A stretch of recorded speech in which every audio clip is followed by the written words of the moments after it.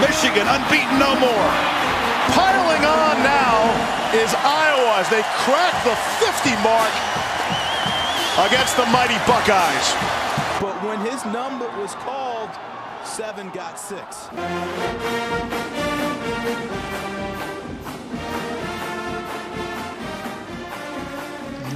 What's up, and welcome to Spoko Radio, presented by Blackheart Gold Pants, SB Nation's community for the Iowa Hawkeyes. I'm your host, DC. Coming to us from sunny Florida, it's Jerry Sherwin. Jer, how is Florida treating you? I am hot and sweaty, and I've been in a farm field all day long today, but I'm very ready to talk about some Iowa basketball and maybe a little football along the way. We'll see what we can get into it this week. With us also, it's the People's Champ, David Johnson. Champ, you are not in sunny Florida. How are you handling the cold, wintry, snowy Chicago? You know what? I'm not going to bitch. I live in Chicago. That's the weather here. I mean, you have to expect that. A little snow. It's been a pretty mild winter, so I'm not complaining. I am still upset at Joe Wieskamp from last night's performance. Easy. And we may talk about that a little bit, but I'm still upset. I'm not going to lie. He didn't come to play in the Breslin Center, and it cost us a win. We're going to get into that game a little bit later in the show. But first, guys, reminder to subscribe wherever you guys get your podcasts. We are on every podcasting platform. Follow us on Twitter at BHGP, at Shy People's Champ, at Jerry Sherwin, and at Dave Cray. We'll kick off the show. Champ mentioned going to the Breslin Center last night. The Iowa Hawkeyes took a tough loss on the road against Michigan State. But it led me to think of this question to kick the show off this week. What, guys, is your least favorite road venue to watch the Hawkeyes play? Champ, I'll let you start with this one because I feel like you're going to go in an interesting direction with it, so take it away. So I'm going to go the football route for my answer, and my answer is Ryan Field. I have been to Ryan Field a couple times to see the Hawkeyes play, and I am actually 2-0 when I've seen them in person at Ryan Field. Not to brag. With that being said... all because of Champ. I mean, I'm not going to say it's because of me, but it's probably a little bit because of me. 2-0. With their record since 2005 in Ryan Field is 3-4. So since we've all started rooting for the Hawkeyes, since I started going there, that was 2005, Iowa has a losing record in that JV dump of a stadium where Iowa fans are the majority for all 7 of those games. They get, I would say, 60 to 70% of the fans there are Iowa fans, and we still find ways to lose there. It's literally a piss-poor stadium. It's not better than some high school stadiums, especially if you're looking at like Texas or big high school football. Ryan Field is just a dump. It's the worst stadium in the Big Ten, both football and basketball-wise. I hate when Iowa has to go there. The only thing that makes it worthwhile is it's so close to me in Chicago, so I can go to the games, but as a whole, Iowa doesn't do very well there, and it's just not a very good stadium. So Champ's reasoning is just from a pure performance base. Jay, are you going with football too, or do you have a basketball arena that is your least favorite place to watch the Hawkeyes in, either on TV or in person? No, I'm 100% sticking with football here, and my least favorite place to watch Iowa play is Jack Trice Stadium. Number one, their fans like to trample the field in a rain delay to just try to hurt our players, which eventually actually ends up helping us. On top of it, they can't beat us in their own stadium. So, I mean, it's a love-hate thing because we have to go there, and if they have game day, it's even worse. God, they're insufferable. And then on top of it, they sit there and they want to beat their band apart. They literally want to beat our band up. So, yeah, I don't really enjoy watching Iowa go to Jack Trice Stadium at the start of the game, but generally at the very end of the game, I enjoy the hell out of them being in Iowa State and letting claim to the Hawkeye State yet again. All right. Well, when I first saw this question, I immediately went to basketball because to me, there's not really a football venue that I don't enjoy watching the Hawkeyes play in. I don't think there's one that has the House of Horrors that a Breslin Center does, that the Assembly Hall might have, or even the Kohl Center to a certain extent. But I think that's just everybody that plays Wisconsin. But my answer is going to be Assembly Hall. And it's just because I think the fan base there, they feel like they can't do anything wrong. They feel like everything, it's very similar to the Izzone, but I think it's magnified when it's IU because I've compared them to this in the behest. They're the Nebraska version of, or the Indiana fans are the Nebraska version of basketball fans. And it's just kind of insufferable to have to watch every single whistle get followed up by a chorus of boos. And it's coupled with the fact that Iowa doesn't always win over there, so it's an added deterrent. But to me, that's my least favorite place to watch the Iowa Hawkeyes have to play. If you're going basketball-wise, for me, it's for sure the Breslin Center. We saw that last night with all the bitching and complaining, and then the fans booing Luka Garza when he falls onto the floor because a Michigan State Spartan undercut him, and then they have the balls to boo him because he was slow to get up. So ridiculous. Breslin Center, for me, I hate it going there. Iowa sucks there. They've won 3 times in 31 years at the Breslin Center. Just ridiculous. Woof. And, yeah, another, gut-wrenching loss there last evening. All right, guys. Well, figured we'd kick the show off with a little bit of anger, get some things off our chest in terms of where we don't like to watch the Iowa Hawkeyes play. We're going to switch gears a little bit. We're going to go to football to kick things off. It's the NFL Combine this week. So we figured what better way than to play a little matchmaker. We got 5 Iowa Hawkeyes in Indianapolis at the NFL Combine this week. And we thought we'd play matchmaker and pick where their ideal landing spots are in the NFL. So we're going to go down this in order from likely first-round picks to later in the draft. Champ, I'm going to start with you. Tristan Wirfs, where is your ideal NFL landing spot for him? So my ideal landing spot for big Tristan Wirfs is at the number 8 pick in the Arizona Cardinals. That's where I think Tristan Wirfs would have the most success. Their line the last, I would say, 8 to 10 years has been pretty piss poor, going all the way back to the Carson Palmer days, even the Kurt Warner days when they went to the Super Bowl. They didn't have a very good offensive line. They couldn't really run the ball effectively. It was pretty much the Kurt Warner, Carson Palmer shows, having to make plays like crazy. I think Tristan Wirfs would be exactly what the Arizona Cardinals need. You put him at left tackle. You're protecting Kyler Murray's blind side for the next, 10 to 12 years, hopefully for them. And I think it would be a perfect addition.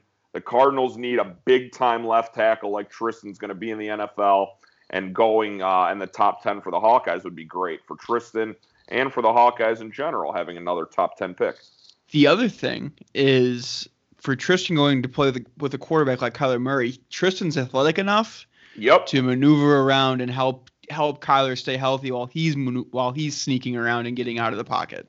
Yeah, I mean, Tristan going into this draft is probably the most athletic, probably the best offensive lineman going into this draft. We may be a little skewed there with our Hawkeye love, but yeah, it would be great for him. Kyler would love it. He wouldn't have to worry about getting touched on that blind side. And Tristan can do a lot of things for that offensive line. Jared, where are you putting Tristan Wirfs if you could handpick where he's playing in the NFL?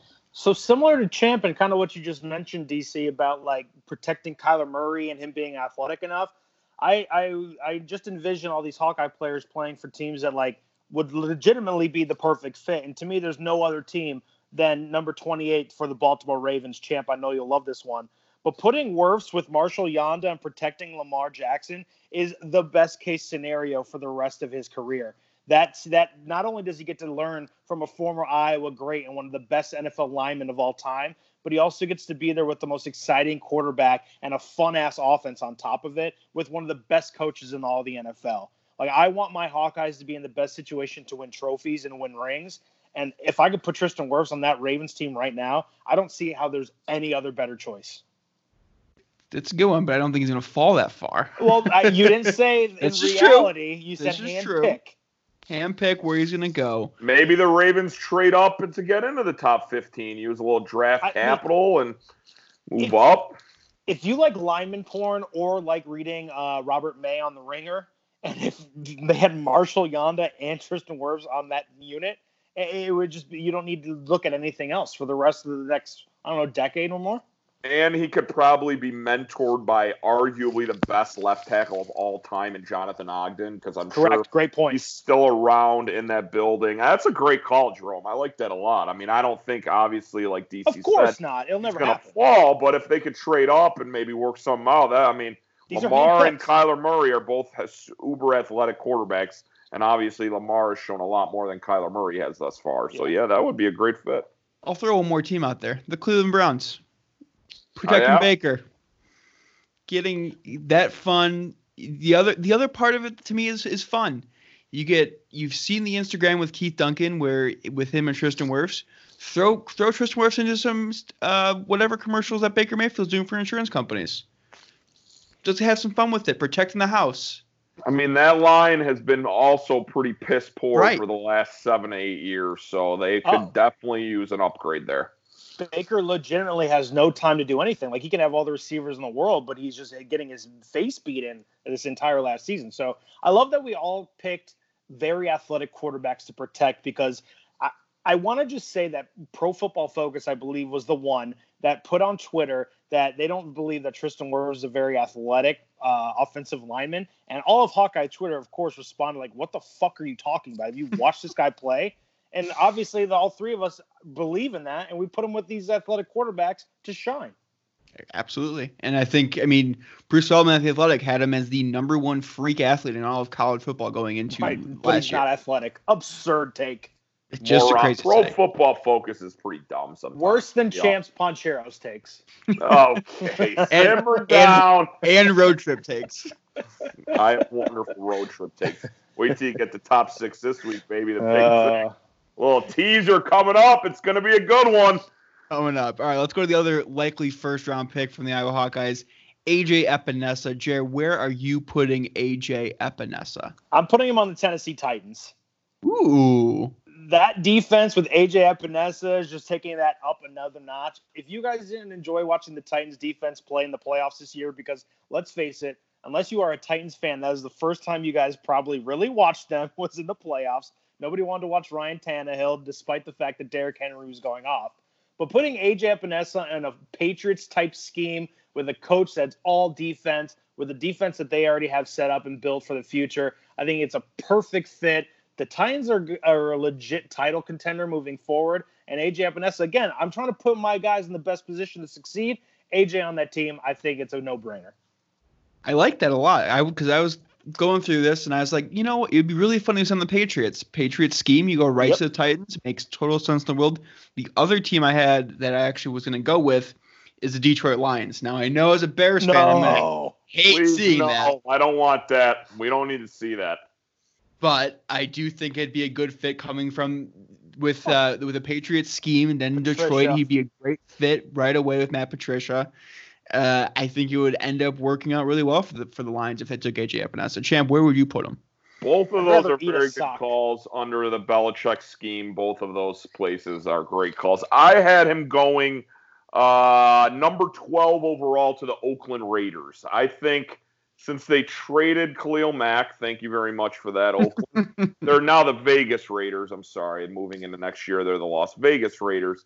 I think putting A.J. Epinesa on that team, the black and silver unis, he would look great with the war paint on his face. And most importantly, they need a rush end because they got rid of the best one in football in Khalil Mack, and they haven't really replaced him since he's been gone. I think A.J. Epinesa would slide in beautifully there for the Raiders. Their rumors are they're going after Tom Brady. Why not get yourself a stud D end for your defense to help limit some points from the other end? I like the Champ. I like it a lot. I think it's another good fit when even despite the fact that the Raiders had a pass rush guy, they did get rid of him. Yep. And they need to replace him. All right, next up, let's go to the quarterback, Nate Stanley. Where is the best spot? We had a little conversation in our text chain about Nate Stanley. Where, Champ, are you putting Nate Stanley in the NFL? So mentioning our text chain, I had a little bit of a disagreement with the two of you. I don't think Nate Stanley is going to be any more than a career backup in the NFL. And where better place to learn to be a great quarterback and to be a guy that can stay in the league more than the New England Patriots. I think it would be a perfect fit for Nate Stanley. I think he can learn under Bill Belichick and Josh McDaniels and maybe Tom Brady if he's still there, or if they get another veteran in there to be their starter, he can learn under them, and he can just learn the nuances of football, and he can make himself, because Bill Belichick, I know he's a defensive guy, but he has his hands all over that offense as well, with Josh McDaniels, with some of those coaches, And I think Nate Stanley would learn a lot under Bill, and I think that would prolong his career, and maybe he becomes, an 8 to 10 year guy in the league as a backup. So let him go to the Patriots. All right, Jared, let's get the more optimistic takes on Nate Stanley. Where are you putting him to thrive in the NFL? So there's one coach in mind, one offensive guru, one guy that came out of retirement to try to make a big armed quarterback a very successful this is mine one. Too. I'm putting Nate Stanley on the Tampa Bay Buccaneers to be with Bruce Arians, because if there's one coach that's going to be able to take an arm like Nate Stanley, arm talent, the power, the velocity, how hard he can throw the football, it's much Bruce. He overthrows guys. Let's not right, forget. but Bruce Arians is going to figure out a way to get some sort of speedy 5'9" receiver down the field to catch those types of balls. I'm putting it with Bruce. Bruce and Nate, he'll cuss at him a bunch. He'll probably shake Nate up a little bit, maybe get like that. You know how everybody says like Nate's the quiet guy? I think Bruce is in his ear chirping at him all the time, gets him out of that, pulls him out of that quiet guy thing, gets him to start being more of a vocal leader. Plus, the Bucs aren't signing Jameis anyway, so why not take a shot on him? They have the talent at receiver. Why not see if Nate Stanley, a pro-style quarterback like a Carson Palmer back in the day, can come in and do the same thing? This was also my choice, but I have another reason as to why. Everyone loves to compare Nate to Big Ben, that he's the next Big Ben. Great you know who he actually is? He's Byron Leftwich. You know who the offensive coordinator is for the Tampa Bay Buccaneers? Byron Leftwich. I thought you were going with the fact that Bruce Arians coached Big Ben in Pittsburgh, and I was like, that's so many layers. I mean, you guys definitely hit it on the nail on the head there. I mean, Bruce would be, if anyone can make Nate anywhere near a starter in the NFL, it's probably Bruce. Look what he's done with Big Ben. Hell, he even made Jameis look good for some games last year, but he, like Jer said, wants nothing to do with him. And with his quote at the Combine this week, he said, he's pretty much looking for an upgrade. I do say, I do have to admit Arians. that I'm falling madly in love with Nate Stanley's pre-draft workout videos on Instagram. Every drop back, every throw, every just bullet. I'm talking myself into the Bears drafting him because I just falling that much in love. We've already watched him fail enough at Iowa. We don't need to double our pain and watch him go to the Bears. Don't be a hater, champ. I mean, yes, he looks great in a T-shirt and shorts with no pads and defenders, making all these wonderful throws. But we've seen this story before. Nate's not going to be a starter in the league. Don't fool yourself. I mean, don't rule it out. The Bears have enough quarterback coaches in that room to get that maximize his talent. If he's their 6th round pick, then that's fine. Anywhere before that, it would be a very big reach as far as I'm concerned. Well, then let's go to the guy who I do think should be ending up on the Chicago Bears. It's Geno Stone. Clinton Dix has left the Bears. Geno can slide right in as a late-round draft pick next to Eddie Jackson. Let Eddie Jackson play that free safety role. And Geno can come up and play the run and play in the box, be that in-the-box safety that you want. I think Geno Stone is a perfect fit for our Chicago Bears. Jared, where would you put Geno Stone? You and I are simpatico right now, DC. The Bears, this is the first homer pick and the only homer pick I'm going to make here tonight. But Geno Stone playing for Chuck Pagano makes sense. Chuck Pagano is the best secondary coach in all of the NFL, and putting Geno Stone on this team as a hard-hitting safety who makes plays in the box. Eddie Jackson can float outside and make the picks, hopefully get some more interceptions in this year because he didn't do very many of those this past year. And Geno coming in, helping the linebackers, helping them stop the run. It's everything and more that we need. He's a cheap guy that they can put out there, and he'll make plays for the foreseeable future. Champ, where you putting Geno Stone? We are 3 for 3 in our Geno Stone predictions. I had to put one of these guys on the beloved. Of course. Geno Stone. I mean, that says a lot about him, actually, for us three to all do it. What said exactly is true. Eddie, that's exactly what I have written down. Bears strong safety in the box and allow Eddie Jackson to roam free as the free safety. I think he would be a perfect fit for the beloved. Take him with maybe our 5th or 6th round pick. That would be lovely. It's such an easy pick. It's such an easy fit. God, I hope that so happens. Oh, I cannot wait to see where Geno Stone ends up. Last up, but not least, O.J. Moutier. Where is he best suited to play, champ? We'll start with you. I wrote down the New Orleans Saints. I think he would thrive next to Marshawn Lattimore in that secondary. They've been lacking a second corner. The Saints have for a while. They tried the whole Eli Apple experience last year, trading for him from the Giants. I don't think that was very successful as he got destroyed in that playoff game when they lost to the Vikings. Specifically in that overtime drive, they were just picking on Eli Apple left and right. I think Ojemudia would be a very good number 2 corner to a Marshawn Lattimore. He can learn under him and not have to face that pressure of being the top guy right away. And yeah, I think that would be a great fit for old Michael Ojemudia. Jerry, where are you putting OJ? So this is kind of a homer pick only because this is where I live now and I watch the majority of their games because I have to. But there's no other team in football that I watch this year that needs a cornerback or cornerback depth more than the Philadelphia Eagles. They had cornerback after cornerback go out. They're subbing in guys off the freaking street to come play cornerback there. Again, I'm trying to put these guys in the best positions to succeed. The Eagles have a great foundation. They have a great core. Ojemudia should be able to step in day one, no matter what round he goes in, and be able to play for the Philadelphia Eagles, who I think we all appreciate still as somewhat of an NFC contender. So I'm putting Ojemudia on the Eagles, and I'll be able to watch him from home too. I thought about that too, Jerry. I thought it would be a good fit. But you know where I'm going to put him? I'm going to take him kind of a biased homer pick. But I'm going to send him up to Denver and go with our guy, I'm now blanking, Vic Fangio. Vic, yep. And take a guy, put him in the secondary, put him in that corner spot, and let him just develop with one of the great defensive minds the NFL has. Look, DC, what Vic Fangio turned Kyle Fuller into when he was here speaks volumes. So, yeah. Yes. He got 100%. Prince Amukamara paid again by the Bears. 100%. He took Bryce Callahan with and got him paid. It's a brilliant call. That is. It's a very good call. It'd be a great fit. It'd help him develop, and I think it'd give that Broncos defense a little bit more pop. Yeah, I mean, and Jarrett with a good call too. I just watched the Eagles on that Amazon show this year. They were the team what is that show called? The All or Nothing. This year, and they, like Jared said, they went through corner after corner. I mean, they brought in Orlando Scandrick's bum ass off the street for 2 weeks. I mean, their corners were injured all year. They can use some depth there. So, yeah, it's 2 good calls by you guys. So I think we have the best intentions for our Hawkeye alums family that are with us. We want to see them do well. I think if they go to any of those spots, they're going to have pretty nice careers in the NFL. Anything else, guys, on the NFL Combine or the Iowa Hawkeye football team before we switch gears here? It's going to be great watching 2 first-rounders again for the Hawkeyes this year. Probably 2 top 20 picks again as well. That's going to be awesome to see.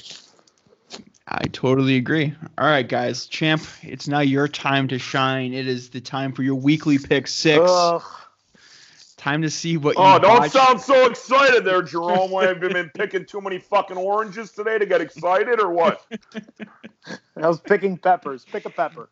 Pick a pepper. Unbelievable. He just groans as DC brings out the best segment on this show. Show some respect. Well, I mean, you have literally picked Gator as a road trip snack and Little Big League as one of your favorite sports movies. But it was number 6 on his list, despite the fact that he didn't move it for 2 other movies he forgot. No, I did not move it. Little Big League stayed strong. Got some love on Twitter this week from some of our fans, too, on Little Big League, so don't hate. Anyway, what is this week's pick 6, top 6, champ? Take it away. The champ's pick 6 this week is my 6 favorite beers going into the top 6 this week. I'm going to start by putting a beer that is not in my top 6 on just a notice, because I picked 6 beers that I enjoy drinking. Wait, this is now a 7? No, it's not a 7. Let's call this bubble. It's March. Let's almost. call this the best of the shit beers. That's the reason we did 6 is because you couldn't do a top 5 list. I understand, but I had to include a beer that if you go to a tailgate. No, I like this. Yeah, you got to include you need Bubble Watch. You get Bubble Watch. Your 6 teams to play in, and then you get your top 5. So I included a beer which is Coors Light. So if I go to a tailgate, this is off to a shit start. and and you want to drink a shit beer, that's the shit beer I'm going to drink. It's a Coors Light. Oh my God. There. All right, I didn't include any of those type of beers on my list. Move on. 6. No one is really going to know this beer, but it's a personal favorite of mine. It's Great start. It's the Coconut Nitro Porter at my City God. Lights Brewery in Milwaukee, Wisconsin. It's one of the best beers I've ever had. I had to give them a shout out. City Lights, great brewery. Go there before a Brewers game. Get a nice little shuttle ride to the game. Enjoy some of the coconut porters there. Wonderful. Number 6. Wait. What Yes, does a coconut porter taste like? It is, so a porter is like a darker beer. It's, like a Guinness beer. Does this have coconut in it is what I'm getting at. It's coconut infused, and it's on nitro. So it's a little bit infused. It's a little bit lighter. The nitro flavor or the coconut, it's just wonderful. It's a great beer. Mm-hmm. I recommend everybody to go try it at City Lights Brewery. Nitro poured, so you don't get all full either. Yes, exactly. The nitro is a lighter, and it bang right in there. You can drink a bunch of them. Bang. All right, what's next? number 5 on the list is Bell's Two Hearted IPA. I'm a big IPA fan, so I have to put a little Bell's on there. Shout out to Bell's. Shouts to them. Two Hearted IPA is one of my favorite IPAs. It's a good one, especially for day drinking. It's a very good day drinker. It's not my top IPA on the list. I have another IPA coming up later, but still deserve to be in my top 6. So number 5, Bell's Two Hearted.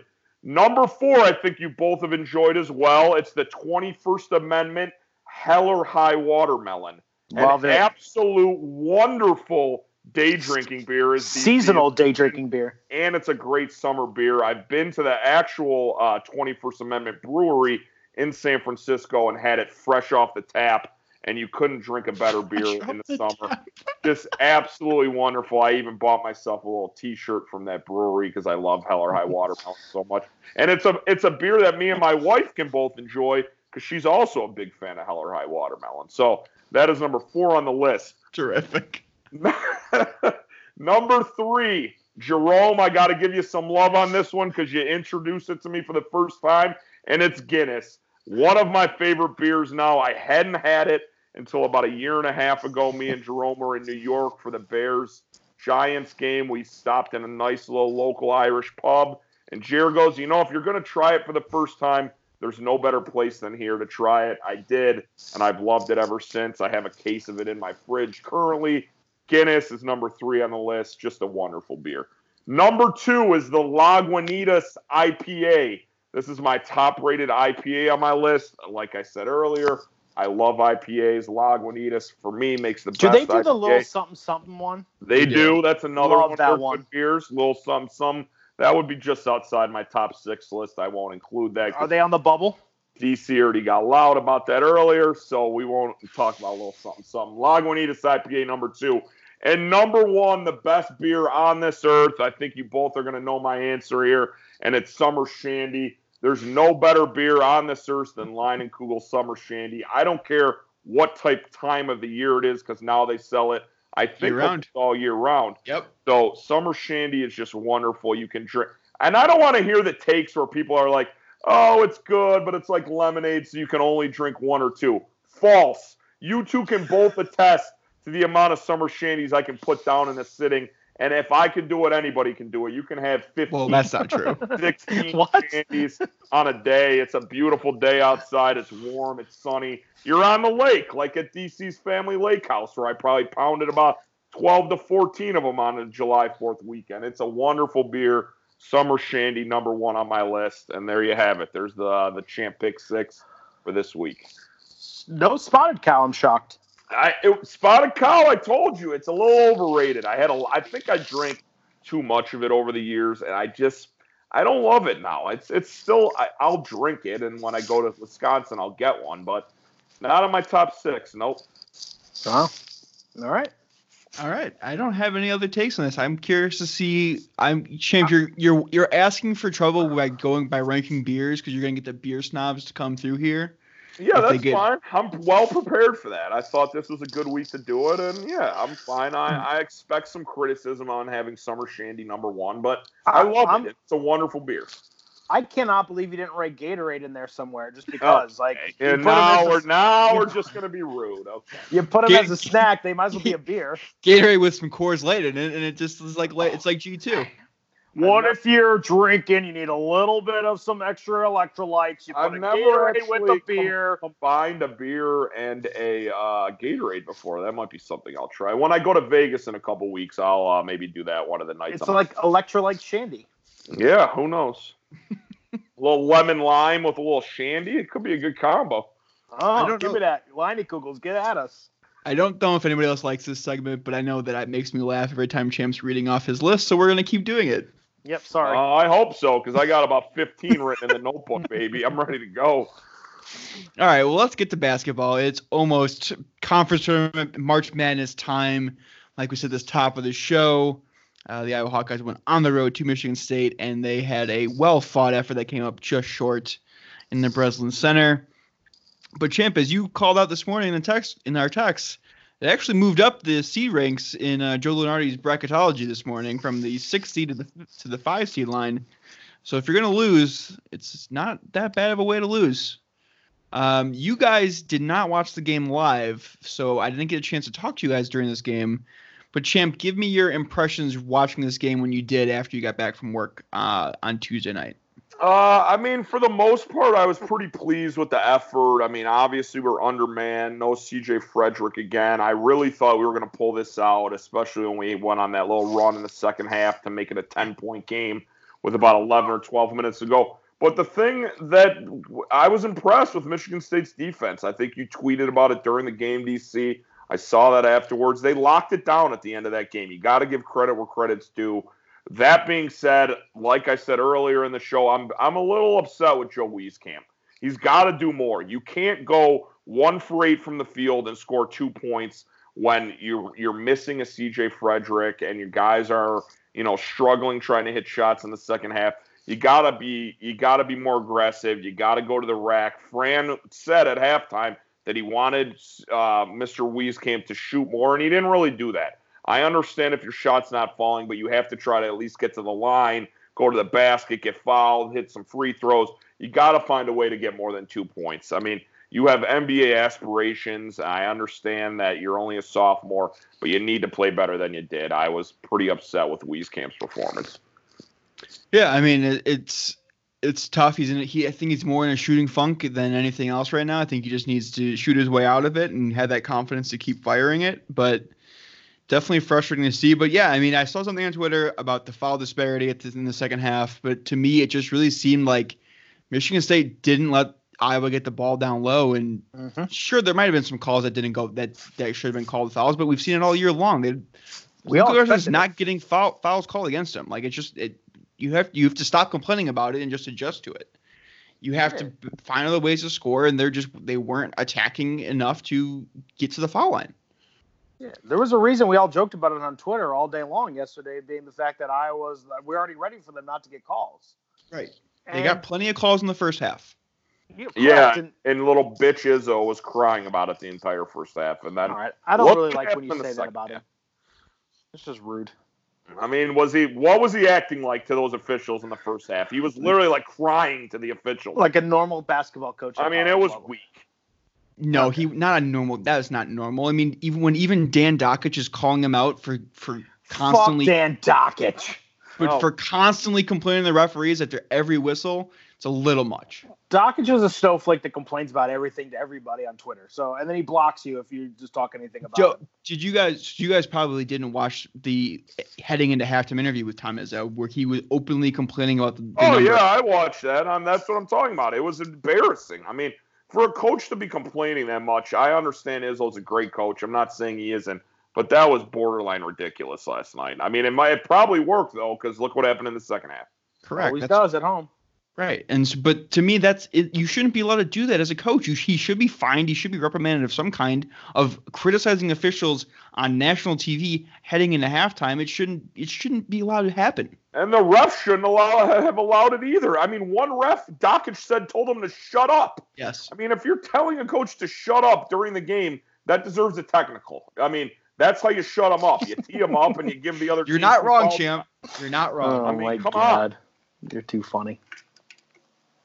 But, all right, so I don't think anyone thinks it's a bad loss. I think they fought. Oh, they fought. They fought. It's exactly what we expected the rest of the year.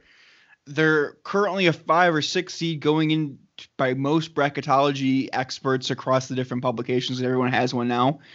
Do you think where do you guys think they're going to end up? Where do you guys want them to end up? Jared, we'll start with you there. Does it matter? At this point, no. Like, they're in the tournament. The thing that matters to me at this point is the seeding for the Big Ten tournament. Yeah, like, that's the only thing to me that matters. Like, I need them to get the double bye somehow, some way. Like, they're probably gonna have to win out to do that, or have a shot at that at this point, because it went from second place to sixth place, and after that loss last night. Yep. So I don't know the math. I haven't had time to do all that, but win out basically, and you're gonna get a double bye. And I think that's the most important thing for Iowa going into the tournament, because we've seen it all before. Joe Wieskamp gets hot starting for the Big Ten tournament and carries that through. That can be the little difference of them being like a one and done or getting to the Sweet 16. No, you're absolutely right. I mean, it's who gets hot, who can carry a team. It's Wieskamp. If CJ's healthy, you just get more options that again doesn't force four guys on Luka Garza and find somebody else to make a shot. Like, all of those things make a huge difference the rest of this way. I think Wieskamp is going to start to get a lot better once CJ comes back, takes a little pressure off him. I think he's feeling the pressure right now. He's not performing. I understand that, he's been our second leading scorer all year, but right now he's in a funk, and maybe it's going to take CJ to come back, have a big game against Penn State hopefully this weekend. I think we're all expecting to be back. He almost played last night against Michigan State. So once we get him back, I think in terms of DC's question, I think right now they're probably a 5 seed at 6 at the worst. But if they win out and let's say have a good, showing in the Big Ten tournament, I think they can jump to that 4 seed line. I don't think there's any reason why they couldn't. I mean, yeah, there was an article on CBS today about how the Big Ten going to 20 games really helped this conference overall, and I think Iowa has the opportunity on the table, right? Go win these next 3 games, go do a showing in the Big Ten tournament, and champ, you're not wrong. I mean, they could easily earn a 4 seed if they have a good showing in the tournament. Yeah. Going into it. I mean, they play in the best conference in the nation. It's not even close. I mean, game in and game out, it's just battles in the Big Ten. I expect Iowa's last 3 games to be nothing different. They're playing 3 very good teams. They are probably all going to be close and probably take some years off of all our lives. Anything else, guys, on the Hoops team going into a game versus Penn State on Saturday in Carver-Hawkeye Arena? I got to give a little love. I didn't say it, but to Cassius Winston for that second half performance. He came out gunning. He was, I think, at 1 point 5 for 5 from 3. He was ultra aggressive. It's exactly what Michigan State needed. He's, probably a top 5 player in the nation right now. I really like Cassius Winston. He's done great things in his Michigan State career and had another great performance in the second half last night. Well said, champ. Well said. Jerry, anything else from you? No, this is to me, this is a must-win game. Like, Iowa needs to win this one somehow, some way. They have to figure it out. CJ, if he plays, it's going to be a big-time difference. But then, the excuses are gone. Like, it's time to start playing a better type of offense. Like, you're getting the most out of Ryan Kriener and Connor McCaffrey right now and Luka Garza. So if you can add 2 more players if we're assuming CJ Frederick coming back and giving us what he normally does and opening up the floor for Wieskamp, then Iowa should be able to win this basketball game 100%. Yeah, they've got plenty of bodies, especially if CJ's healthy. It's just especially Kriener was great yesterday. The supporting cast has been awesome. It's just you need that second go-to guy behind Luka Garza to be more consistent. Connor and Kriener last night were both exceptional. Kriener scored 18 points in only 18 minutes. Yeah, I mean, he played great. Yep. It was exceptional. I mean, the supporting cast played amazing behind Garza the whole game. It's just it's one thing that's great about this team is that every game there's a role player stepping up and a different guy each game, it seems like. Oh yeah. Oh, the other thing too is if I'm another Big Ten team or a team in the NCAA tournament, I'm getting as physical as possible with Iowa and I'm burning all my fouls because it really seemed like that shook them to their core last night, and they just it's almost like a football game. At the very end, they just didn't have anything left, and Garza didn't have anything left. They were just getting beat up on. Garza had to play 40 minutes last night. Correct. So if I'm any other team and I'm playing Iowa, I am mucking it up. Yeah, it's the way you have to do it. Absolutely. You got to make Garza make free throws too, because he's struggled the last few games. Man. I will say I think that goes to Iowa's advantage come the NCAA tournament because I don't think refs call as tight of a game in terms of fouls. It's a much more open. Yeah, for sure. And the Big Ten is by far the most physical conference in the nation. Dockich talked about it last night. All of the big-time big men that are in this conference that Garza has to go in and face night in and night out. When you get to the tournament, the NCAA tournament, the bigs around the nation are not nearly as good as they are in the Big Ten. The problem is, though, there's going to be 10 of these fucking teams in the tournament, and at some point we're going to cross them. I mean, we may have to face one in the second round, honestly. That's what I'm saying. There's so many. Even if we're a 6 seed, another one's a 3, or if we're in the 4 or 5 line, we may have to. They try to avoid it until the Sweet 16. Of course, but if you have 10 or 11 teams in there, it's going to be hard. It's very hard. All right, guys. Well, we'll see what the Hawkeyes can do against Penn State. I agree with Jared. It's must win. Take care of your business at home. Yep. For Jared, for Champ, I'm DC. Subscribe to the show wherever you guys get your podcast. Follow us on Twitter. We'll talk to you guys again next week. Go Hawks. Go Hawks. Summer Shandy #1, baby. That strawberry beer at that one bar is better. Trick or treat, Iowa City. If you don't love it, leave it. USA #1.